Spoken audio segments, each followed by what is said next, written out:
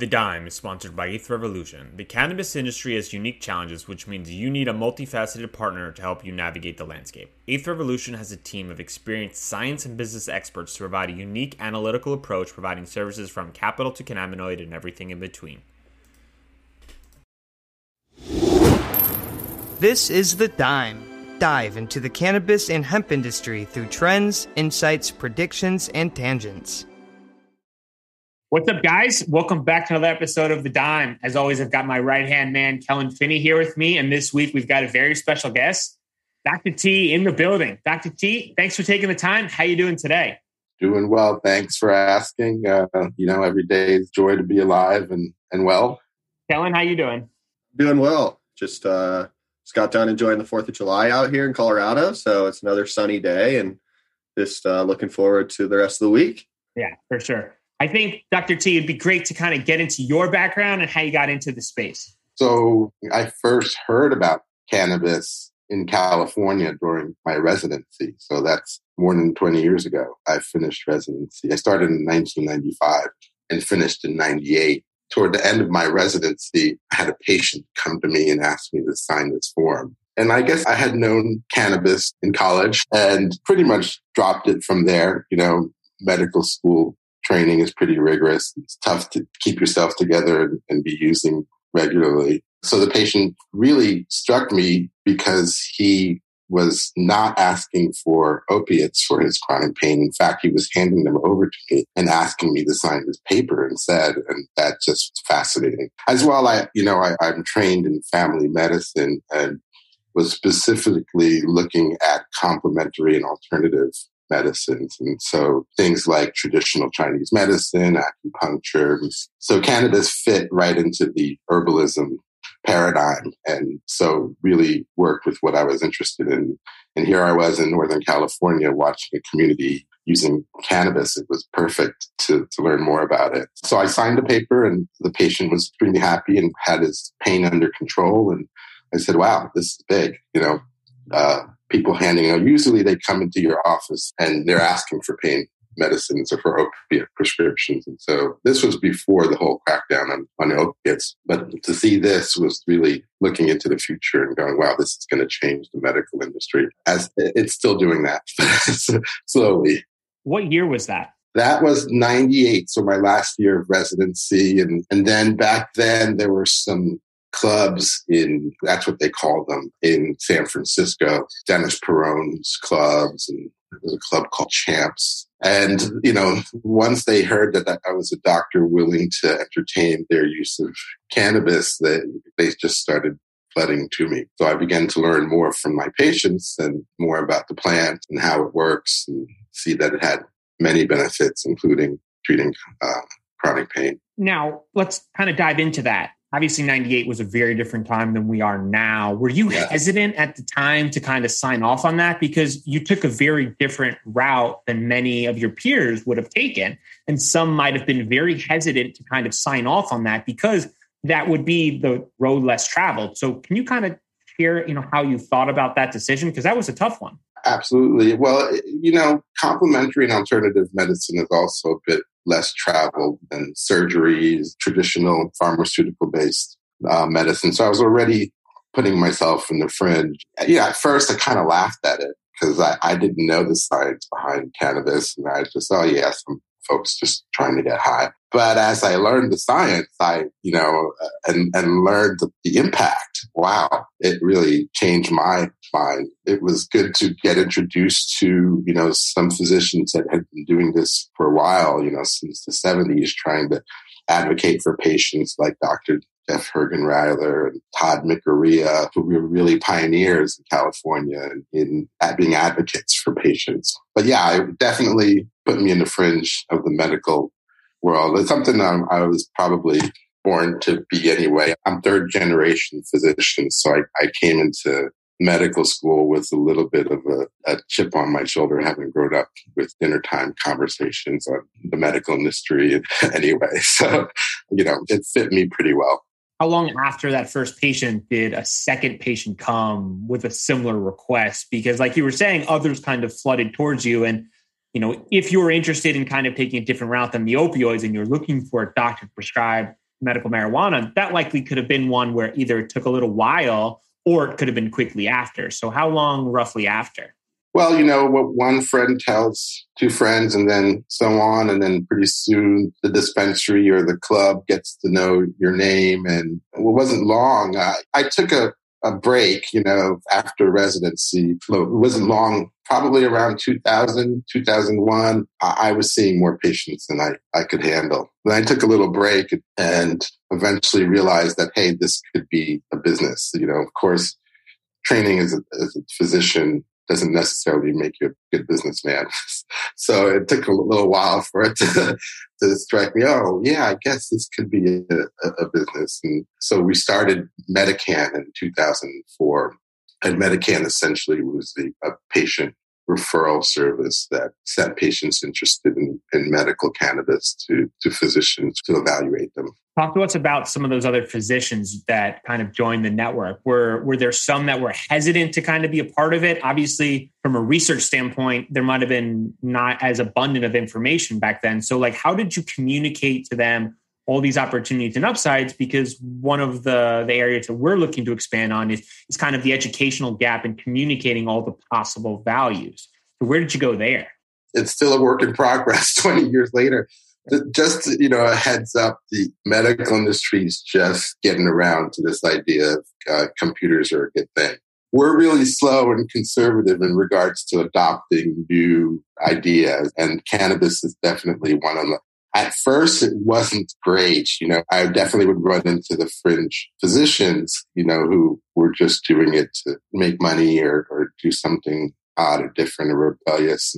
And sort of trying to train them to apply the science was a little hard. But over time, I developed a method. And now it's interesting because what my goal is to train physicians to be, a little bit researcher, a little bit prescriber, using the idea of N equals 1, a case study, to look at the patient that way rather than telling them how to use the cannabis and what. Mostly it's about education rather than talking to the patient rather than dictating what they're going to do. And that's a little hard for physicians. We're so used to knowing all the answers, so teaching them to sort of regain their scientific explorative training and really be, research scientists rather than prescribers in the field is really the goal. So it's still hard converting physicians because relinquishing that powerful position is part of the how you become a medical cannabis physician. But it's a very interesting, and you learn from the patients and you end up,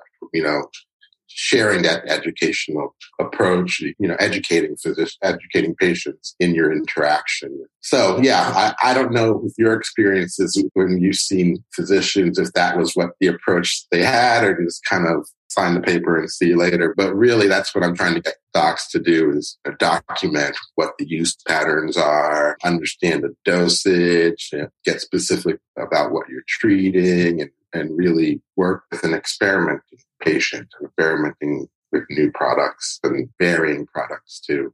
I have, for an example, and you can stop me if I keep talking, but I will talk forever.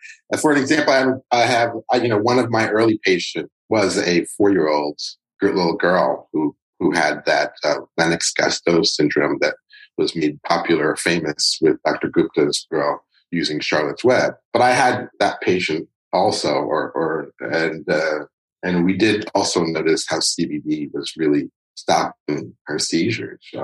But the problem, of course, with the industry is that the plant is variable. And so we would get great results for several months. And then when the batch changed, and here comes the seizures again, and we didn't know what was wrong, what was different, what had changed in the batch. And, I'd ask the growers, did you change? Are the terpenes changing? Well, of course they're changing. Yeah. Oh, well, probably causing her to have her seizures come back. And so that, really highlights part of the biggest issue with the industry now is how to take a variable plant with multiple chemicals acting in synergy and getting it to something predictable where we can dose it and where we can understand exactly what combination of active ingredients are affecting the outcome. Right now, she is 13. and using Epidiolex. So she's come full circle and it's working. By the way, trying to convince her neurologist to use Epidiolex years ago was a no-go. They just shut the door on me. But eventually they've come around, and now she's successfully being treated with Epidiolex. I think that's an amazing story. And Kellen, I want to go to you because I got a question about the variability of the product and then the per-person response. Is the variability of the product and the variability of the individual, are those going to be counterintuitive when approaching the success of a product? Yeah, I mean, at the end of the day, I think this is why a lot of people nowadays, especially myself, can kind of criticize big pharma for only using like a one chemical approach for treating illnesses. But at the end of the day, it's the most sound scientific approach in terms of trying to get results, right? Just change one variable at a time. And with cannabis, there's instances where you will create a product, and just like Dr. T was saying in terms of the variability from a terpene perspective, but there's a bunch of other phytochemicals that are present in an extract from cannabis. And when you start changing 8, 10, 12, 20 different chemicals in a quote unquote medicine, it really, really makes it challenging to have reproducible results from a treatment perspective. Yeah, absolutely. I think it's going to be challenging for pharmacology, and pharmacology is not developed with that in mind. So it really is sort of breaking new ground in pharmacology, but very exciting because it could really produce a whole group of new medicines that are with multiple active ingredients that are acting synergistically. So yeah, very exciting to, cannabis may be an old plant, but it's really pushing our methods to newer methods. So excellent direction it's taking us. I think sometimes those newer methods are challenging for people and for older generations, particular to kind of adjust to the possibilities that, hey, maybe I haven't prescribed cannabis before medically for these patients, but who am I to kind of pull this option off the table for some of these individuals and these poor children that are suffering from some of these diseases? Because there is that challenge of, like you were saying, Dr. T, of like understanding the true nuances of the plant and then prescribing it sometimes is looked at as like a last resort, when unfortunately it's too far down the line. It should be considered as an option up front in order to help these people, because we've seen early signs that are positive. And sure, there's not been an overwhelming amount of evidence early on to kind of give a strong sample size, but the early indications are strong. So how do we communicate this small sample size as a powerful starting ground to a larger majority?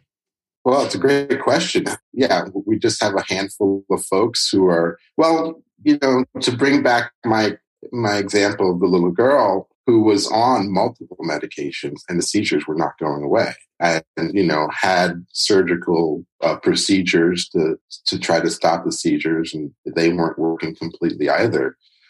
So in the end, when you're out of options and you're sort of brought up, up against the wall, and there is this one option that's working, it forces you to go into it. So that's kind of what I think it's going to do in some ways. It's pretty safe, although I say pretty because I think often many people say it's completely safe.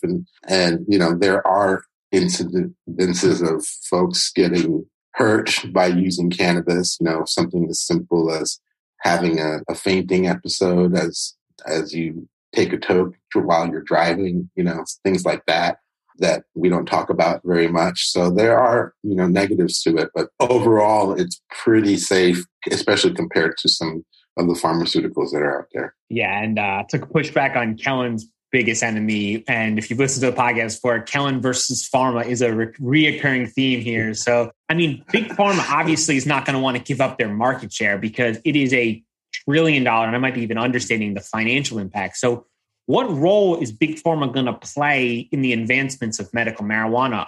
Can they be an ally, or are they going to be kind of this back and forth enemy, foe, partner in this space? I want to just take one quick second. I think they can be an ally, but I think that the benefit of having cannabis not institutionalized within big pharma provides one benefit at this juncture. Say there is something really negative that happens and it happens to an individual who has a very strong legal team from an experience standpoint, they could come after and shut the whole thing down because say it's a couple big companies doing it, the liability aspect and the legal lawsuits and all of that will come in and just crush a big company because they have the bank account to pay those punitive damages. And so if something negative happens, having a fragmented space right now, while we still work out the kinks from a medicinal standpoint, could potentially help the industry stay afloat and continue to move forward. Because at the end of the day, the reason Big Pharma focuses on one chemical medicines is because of liability and lawsuits.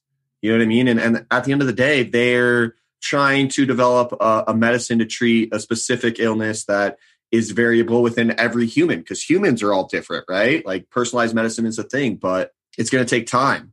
And while we work out the kinks of understanding how you put the 5 keys in the lock instead of just one key in one lock, it's best to kind of have that on the fringe where some angry person can't go after all of the capital required to continue that company to continue to work out those kinks. So I'll end it right there. But that was my one little pro thought about the Big Pharma being involved. Yeah, I agree with you that Big Pharma can be an ally, but it really is frame shifting. Well, first, we all have this sort of enamored vision of the magic bullet, right? The magic bullet that can do all, in one. And it's just not realistic, but it's great for industry because if you happen to own and produce the magic bullet, then it's very simple. And every time you add an extra active ingredient, the complexity is exponential, right? And so it's not just a linear, it's an exponent. So going down that road is, as my partner, Dr. Abrams would say, is going down the rabbit hole. You can get lost very quickly trying to figure out what magic bullets or what multiple active ingredients will do. And then people are very different. And that's something new in pharma. I mean, the whole idea of precision medicine, where we actually will, do a genetic swab, figure out what type you are. Right now, if you've got high blood pressure, there are a handful of medicines we might prescribe to you for high blood pressure, but we don't really swab your cheek and figure out what your genetic makeup is before we prescribe the medicine. And that may be the future, though. That may be where pharma is going, where we're getting more and more precise. We're dialing in through multivariate analysis and understandings which group of chemicals may work for your individual position. While I want to agree with both of you, I just don't think that's how real life works. Big Pharma is interested in owning their moat. They've got a stranglehold on how it works. They want less variables because they want to control how it works, and they want to control the prices because at the end of the day, Kellen, while I'd love for that to be accurate about fragmenting and protecting the industry, they don't care about these personal gratitude for people and actually helping people, in my opinion. They care about dollar signs, right? Like, because the opioid manufacturers didn't really care that people were having all these issues. They cared about dollar signs. And at the end of the day, my opinion, what motivates Big Pharma? Money.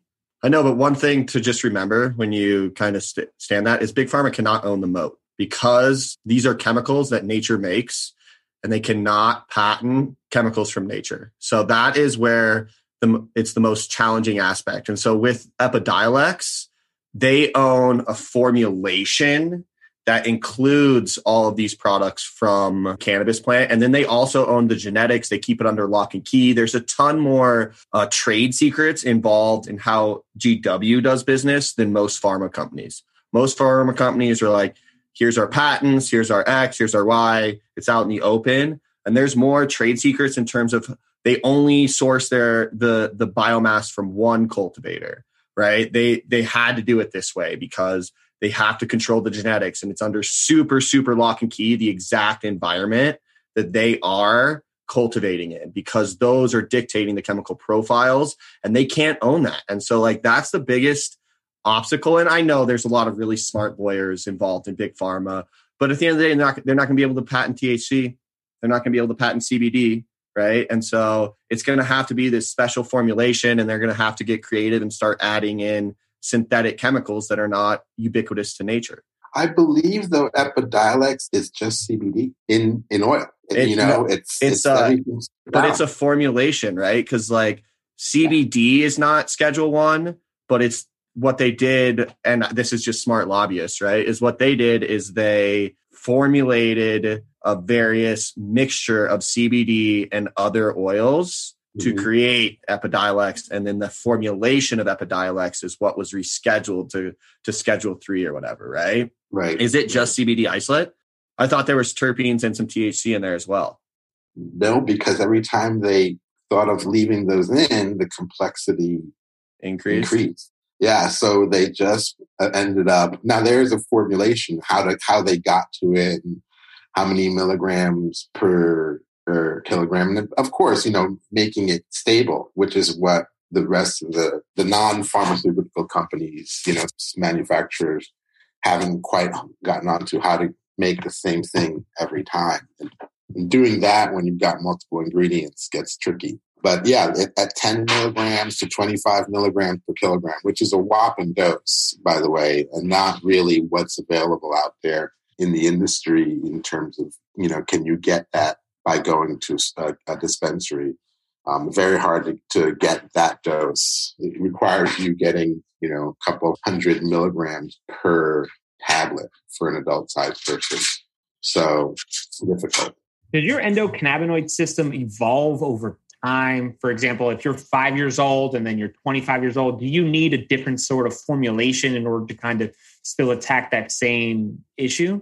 I'm not sure if the endocannabinoid system changes over time, but your body weight changes, and we prescribe medicines based on body weight. It becomes less of an issue as you grow older, but especially for children, as they're rapidly changing body weight, you've got to adjust the medicines to that. That's why I said, milligrams per kilogram body weight. And that's what we were using to try to dose the Lennox-Gastaut kids who are having those seizures.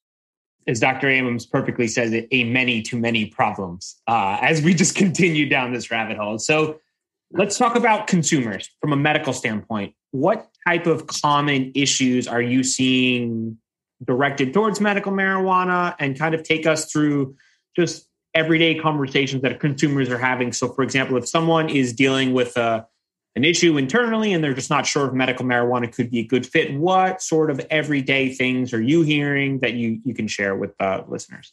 So in terms of, what are patients presenting to me with? Yeah, they're, I'd say the top four, the four corners of the earth are, trying to improve pain, disordered pain, trying to get sleep. A lot of insomnia out there. Improve anxiety or mood is really, improve mood, because, anxiety or depression, improve mood. And then appetite, everything to do with your gut. So those are the four corners of the world. I was thinking about it the other day, and I don't know how geeked out you want to get with this, but do it. It's the autonomic nervous system. If you think about the sympathetic fight or flight and the parasympathetic, really controlling your basic functioning, involuntary functioning, there's a link between an autonomic nervous system and the endocannabinoid system, which is where cannabis active ingredients are affecting. So it's going to be interesting to sort of tease those two out and see how they link together. Yeah, and I appreciate you breaking those up into the quadrant. So then I guess my follow-up question would be, for someone like myself, who likely has all four of those issues, would I be taking individual products to kind of suit that? So for example, during the day, if my anxiety is running wild, I would lean towards this recommended product. And if I've got pain from my anxiety, then you would take this one. So is there kind of like an individual based approach you would take, or how would you recommend that? I usually start with the dominant active ingredients in the products and really sort of trying to, present this THC or THCA, versus CBD or CBDA. So which one are you going to take one, or are you going to take the other? Or are you going to take a mix of the two? And that sort of really helps to simplify because it isn't experimentation, right? So by understanding what THC does, what its effects are, and its adverse effects, it helps the patient, choose one or the other. And I like to explain it to the patient this way. I say, so the endocannabinoid system, imagine it as a car engine, and engine is running, and you're going to be adding either fuel, THC, or oil, CBD, to the engine. So they work differently, but they both help the engine work a little bit better or help a little bit better. So, obviously, a little gas and a little oil in the engine is better than just one or the other alone, is sort of the assumption and probably pretty close to true. And so let's start with those ingredients and with what you're feeling and see what it's affecting. So it doesn't have to be just, this product you're going to get better with anxiety by taking 10 milligrams of THC. That's what I have to convince other doctors, that we can't be prescriptive at this point. It's going to take us years to really get prescriptive. We've got to be experimental and so introduce the players in the game and have the patient understand the players and then start experimenting with dosing. And of course, starting low and creeping up, discussing which modes of administration work for you. It could be that your headache gets better by rubbing a topical application on your forehead, or it could be that your headache gets better by taking a tincture or smoking the flower. So it is not really one path to getting the headache better. There are many paths and many active ingredients. So it's, what's going to be your direction? Let's explore. And that's really, I think, the best approach at this point, and maybe always the best approach with all the complexities of it. Eventually, we're going to get specific formulas helping a large crowd of people where we're going to be able to say, okay, 5 milligrams of THC and 20 milligrams of CBD have alleviated the 90% of the headaches in this cohort of this cohort population. But at this point, we are not there yet. We're still trying to figure out, as Kellen knows, we're still trying to figure out how to categorize the different products out there, where to put, one product versus the other. So, how did we get there? Wow. How do you tease apart this tangled mess? I think I love the crowdsourcing approach. I really love it. I think it's a stroke of genius because we have the ability to get information from the crowd. And let me explain it a little bit more. So traditional clinical studies follows a very specific route where there are 4 phases to studies, from studying the safety of a particular active ingredient all the way to producing the active ingredient, figuring out what dose works best for a group of people. And then once it works, phase 1, 2, 3, once it goes through the different phases of clinical trial, the last phase is phase 4, where the product is now out in the market and we're gathering information on the safety and efficacy of the product from when it's out there in the market. Well, cannabis really skips phase 1, 2, 3 and jumps into phase 4. So it almost allows us to get information that feeds back to improving a product and then running it through phase 1, 2, and 3. Does that make any sense, or am I talking gibberish? Yeah, we're with you. Great. Yeah. So I love this phase 4 approach. People are trying it now. Let's sort of sample the crowd, see what's working for who, and then sort of zero in on the magic formulas out there. And then take that and then go through the traditional approach, making sure it's safe in a group of people. Typically, phase 1 studies are just a handful of people. Phase 2, 3, if you've got a couple of hundred people in your study, that's a large study. Phase 4 is sampling the masses. It's sampling everyone. So you get things like rare adverse events from phase 4. That's why you see certain products get released into the market, pharmaceutical products, after going through phase 1, 2, and 3. they get released into the market. And then you find out years later that it's being recalled, because now that everybody's got a chance to try it, we're really seeing what the problems are with it, rather than that small study. Studies are models for the environment, but now we don't need the model. Everyone's using it. We're going to get the data from that and really get a good understanding of how it's working.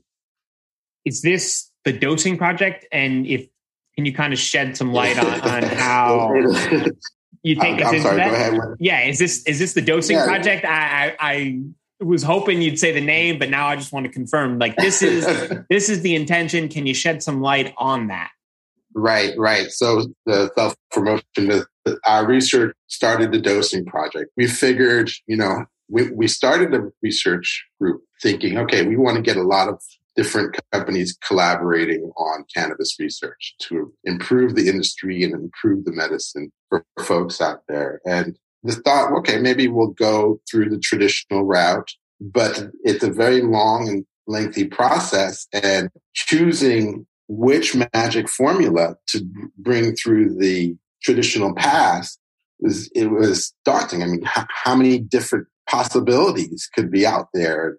I think people are trying that and they're running into dead ends, because it's like searching for a needle in a haystack with all the different. So we just decided, let's sift the haystack through our fingers and have the needle fall out, and so let's sample the crowds and see what they're using and see what's working. That's really what the dosing project is. So what we're doing is basically crowdsourcing. We're getting folks to try different products. We're getting information on the product that they're trying and how it worked for them, and using that to come up with a good understanding of how many milligrams per kilogram of a magic formula it requires to improve pain and improve sleep. I was just going to say, I think it's a really cool time to be alive right now because of the infrastructure from a legal and medicinal market standpoint at this juncture, because this wouldn't have been possible 10 years ago without the amount of testing and compliance that's been forced on the industry, because now individuals can see exactly what the active ingredients are in the product because they're required to get it tested before they can sell it to the consumer. So I think I just wanted to point that out to the general listeners, because I think that's a unique aspect that the dosing project is working with right now that wouldn't have been possible 10 years ago. Or even 50 years ago, because we can use the internet and we can crowdsource a lot easier now than we could 30, 50 years ago. It's going to really revolutionize, I believe, pharmaceutical development to a different paradigm where we can use phase 4 information much more rapidly to improve formulations. Can I be a part of the study? Do I have to buy certain types of products, like medical versus black market versus recreational? Like, if I'm interested in being a part of the study, is there a certain path you're looking to take versus a certain type of product and where I purchase them from? Well, first we just decided to, just as a proof of concept, we decided to study what most people are using out there, which is the flower, smoking the cannabis flower. We're able to rapidly, fairly rapidly, just after 700 responses, but really after 100 responses, we were able to see statistical significance. And we're able to see that there's a group of people that had significant pain relief after smoking the flower, a high THC flower, at an estimated dose of 0.94 milligrams per kilogram. What does that mean it's about 3/4 of a 1 gram joint. So if I talk to patients, if I said, wow, most of our patients are getting complete relief with that, a lot of my patients would have difficulty with that, because that's a lot to consume for some folks who are used to just taking a puff or two. And that's all they can tolerate, maybe because it makes them anxious to take more, or the smoke bothers them, all sorts of reasons why they can't take more. So it gets difficult for them. But those who are able to take it have been reporting significant pain relief at that dose. So it starts to put a stake in the sand and lets us know, okay, maybe this is something we can work with.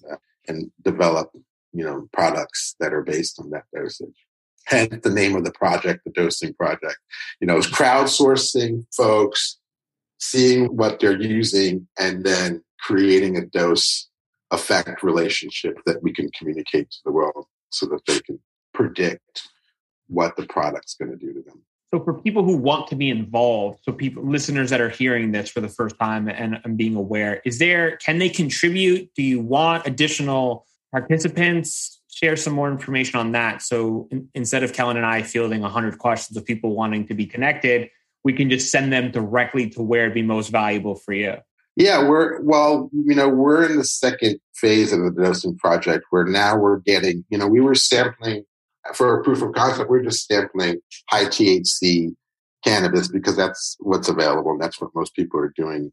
But we are transitioning to specific products that are available out there. And we're looking for sponsors who want to put their product in through the Dosing Project to see what comes out of it, what dose is really effective. This is a great opportunity for a sponsor to start to make label claims and begin to, help the consumer understand what the majority of people are experiencing with their product pretty rapidly. I mean, we were able to get significance in just 6 months of work where your traditional study takes years. So it's a quick, fast way to get to an answer in some way. What is the number one question you get asked when people find out your role in the industry? The number one question I get asked by my patients? Just if you're walking the street, you introduced yourself and said, hey, this is who I am. This is what I do. What would be kind of like a generalized common question you get approached with and asked? Can I have your number? Can I make an appointment? Honestly, that's probably it seems, and maybe I'm a little skewed being in California, but it seems that everyone has tried cannabis and understand that, but not everyone has looked at it from the medicinal viewpoint. And so, folks who are struggling with, the four corners, the anxiety, the pain, or they want to find something that's working for them. And often pharmaceuticals have issues. And so it's, they're interested. They want to interest. And it doesn't work for everyone, of course. I mean, that's normal. But to explore and to go through it and to see how it might work for you is pretty interesting too. And, we're also uncovering old methods of using, for example, in Jamaica, the medicinal way to use cannabis might be to take the flower and boil it in water and then strain the flower out and drink the water. And this is what might be given to kids or elderly, whereas smoking it may be more considered recreational. And so taking that medicinal and looking at the active ingredients in it, we saw that most of the ingredients were acidic phytocannabinoids, which are not psychoactive, but have potential as anti-inflammatory, anti-anxiety effects. So it's interesting to sort of, take the crowd and help them change the way they're using cannabis or offer them different options so that it can address their issues. If you could sum up your experience into a main takeaway or lesson learned to pass on to the next generation, what would that be? I really love this crowdsourcing approach. I think it's going to, using technology, using computation to really dial into precision medicine. It seems very confusing to have all these ingredients, many to many problem, all these ingredients and many different people with different chemistries.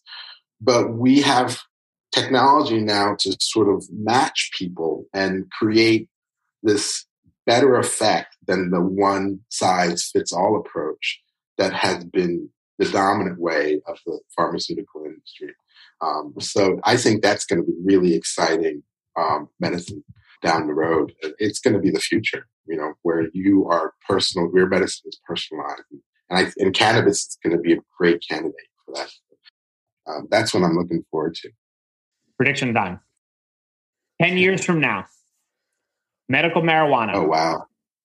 Will it be accepted as widely as some of the other pharmaceutical paths forward? And if so, which area will be the biggest use case? Yeah, well, sorry to say. I mean, 20 years ago, I thought we would, in fact, I would talk with the other doctors and we'd put bets on whether it's going to be 10 or 20 years before things were going to really progress to, cannabinoids and other active ingredients in the plant being part of medicine. And I was on the 10-year side.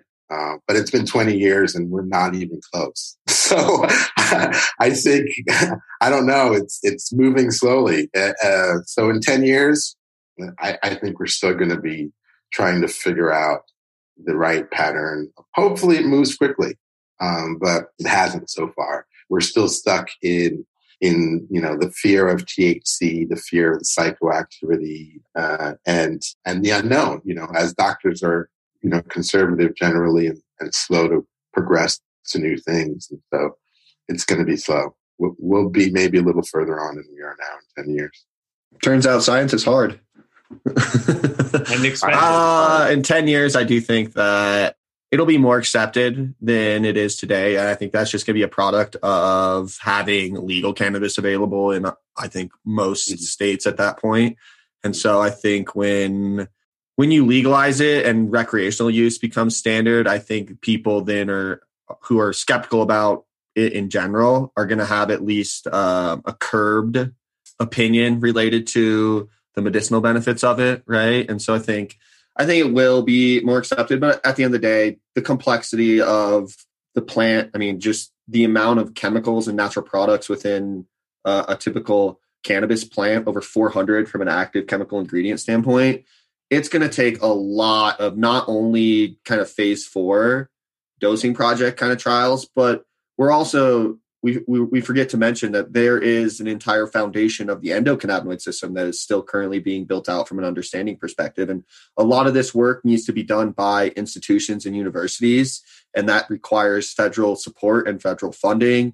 And we're only starting to barely see this kind of research being conducted. And yeah, there was a record amount of primary literature publications last year associated with the endocannabinoid system in cannabis, but it's only the tip of the iceberg. And I mean, we're talking like traditional pharmaceuticals had hundreds of years, and especially in the last, I would say 75 years from the 1930s on, there's been an exponential amount of primary literature associated with the human body and our understanding of it. And that's how we've been using all that information to treat individuals and develop new pharmaceuticals in terms of like the chemical structure of specific proteins that different chemicals fit into and cause these different reactions within the human body. So, I mean, it's a massive undertaking, and it's a mountain that needs to be climbed, and it needs to be climbed in so many different fashions. And there's just so many people that need to get involved to be able to kind of push this forward. It's going to be an army of scientists,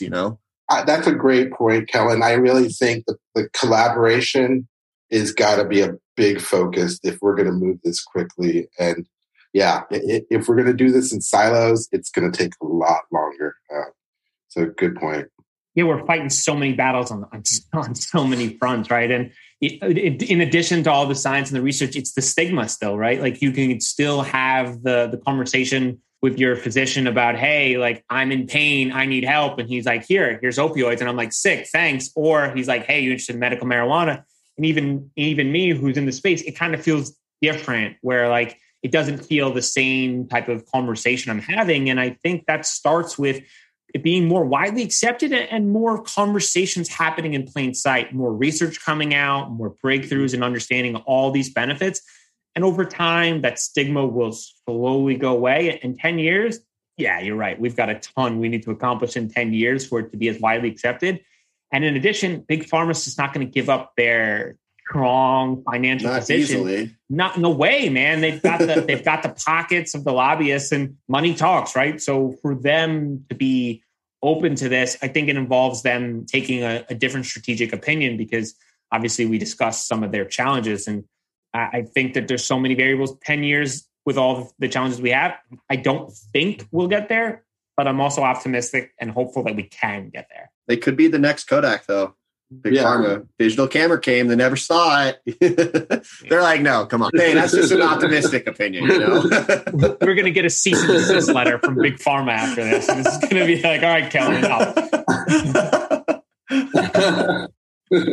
But, from a doctor's point of view, if you look at the clinical studies that they're producing on clinicalstudies.gov, clinicaltrials.gov, you'll see that most of the studies right now are about cannabis use disorder. They're not really looking into therapeutic. They're looking into, so it'll show you that the perspective is still skewed, from traditional medical perspective, that cannabis, this use is disordered, but not, treatment oriented or beneficial. Can I travel internationally with my medicine? I don't think so. Federally, I guess there are some countries that have accepted cannabis, but typically it requires a doctor's approval, and that doctor needs to be from the jurisdiction where you're going in. And so you can try to go to a place and then get an evaluation there. Even from state to state, technically you can't travel. There are some states that, for example, Maine has a program where if you have your medical cannabis now from New York, you can go to Maine and apply and get that transferred to Maine, and then you can have access to Maine if you're going up there for the summer vacation or something.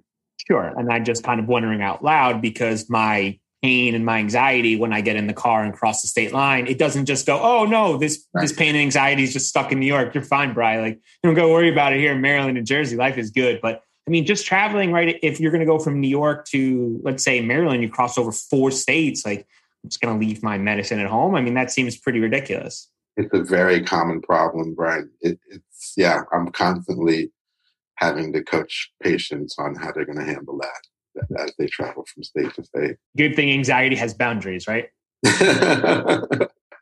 Not state boundaries.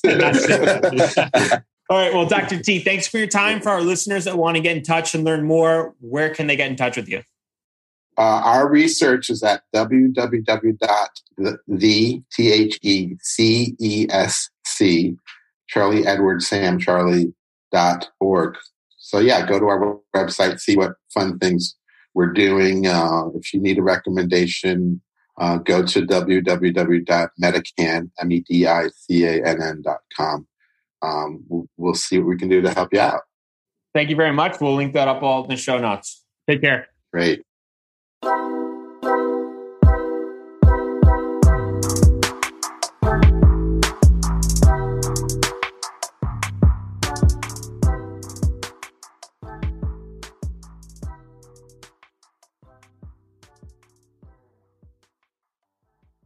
Thanks for listening to today's show.